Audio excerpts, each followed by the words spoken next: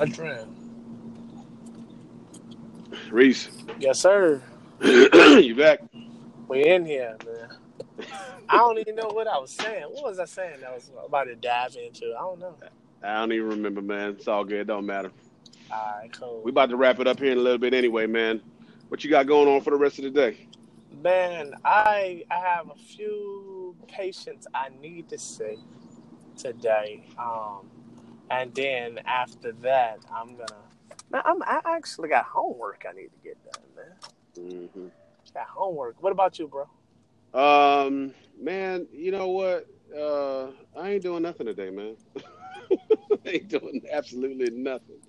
I would. Oh, okay. Hold on. I do want to say this. This is what I was saying, and I think I stand by this.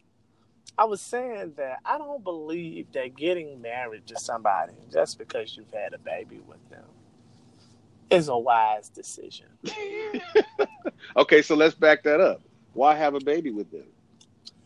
Shit, I won't have. I won't really trying to have a baby with them either. But I mean, I'm just saying. You All know, right, well, we won't go there nah, then. nah. We can go there. We can go there. We can go there. That wasn't the intended purpose. She really wasn't. They won't really. She won't try to have a baby with me either. I think uh, in life though, I think in life sometimes there are things that are supposed to happen. Mm.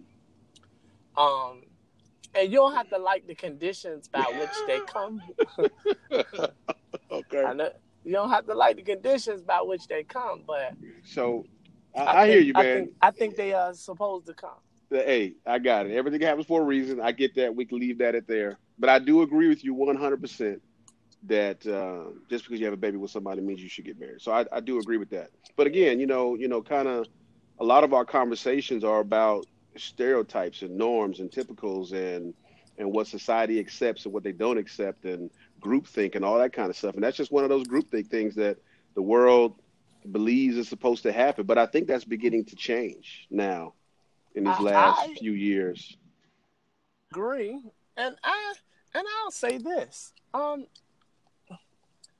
I think that the world itself needs to shift, and I think that I've been watching the internet, and I've been watching television, and I've been watching all of the news mediums that are available in life, and you know, one of the things I think that these some people have actually done an excellent job in doing Mm. is really telling their story. Case in point, while I don't prescribe to the lesbian, gay, the LGBTQ, bi, queer concept, I gotta give them some credit for one thing. Mm. One thing. They have effectively told their story. I'm going to say that again. They have effectively told their story. So they don't leave any room, and they have individuals that are advocating for their story. So while you may disagree, there's enough people within that community that have shared the story enough to have some sympathy from well-meaning people. You know what I mean? Mm-hmm. Um, I wonder what would happen if men began to tell their story. Man, that's why we're doing this show, brother. This And is why we're doing this show. absolutely. And so I say that to say this. Um, as men advocates, advocacy in men and the men world. We our goal ultimately is to share in the same sense that those brothers and sisters are sharing about their sexual and gender bias. We're trying to share that same bias only for men that have kids and may or may not have decided to get married or may not decided to have kids. But at the same time, it's very interesting how you can be demonized Mm-hmm. by nature of the fact that your story don't sound like everybody else's. And go ahead. I wonder what you think. No, you're right. So let's begin to wrap this up, and it's a great segue. So exactly what you're saying is why is one of the main reasons why we're doing we're recording these conversations to put out there in the world because we're two young black men born and raised in America, have children, um, uh, uh, and have experienced all those negatives and the demonizing that you're talking about. I mentioned it, at the at the beginning of the conversation that, I'm going through divorce and everybody's first mind is, oh, what'd you do? Well, it's not, I didn't do anything.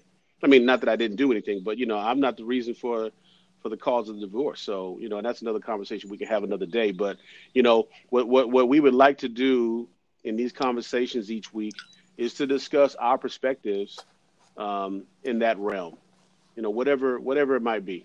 Um, initially you and I talked about a format and let's talk about this, let's talk about that. And I think we discovered, during our first recording that we just kind of want to go with the flow, go off the cuff, talk about what's on our minds that day at that time. And I think that's what we did. So, Reese, I want to thank you for your time. I appreciate you as a friend, as a man. And I want to say thank you. Man, thank you. Shucks, man. Sometimes we have the the dream to do something, but we need a friend like Jafet to help make our dream a reality. So I thank you for partnering with the dream and having the dream as well.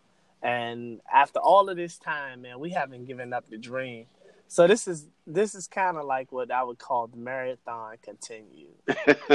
Really, I mean, no, in essence, because we just refused to give it up until we ran it down. So I'm just glad that we did that, man. I really am. Yeah, absolutely. I appreciate that. So again, for everybody listening, if you're listening, thank you for finding us. Feel free to email your questions, topics, whatever the case would be. We'll take a look at them, and if it's relevant, we'll add it. We'll talk about it.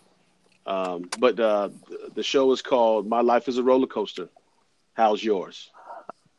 So until next time. Man, blessings and peace. Thank you. One.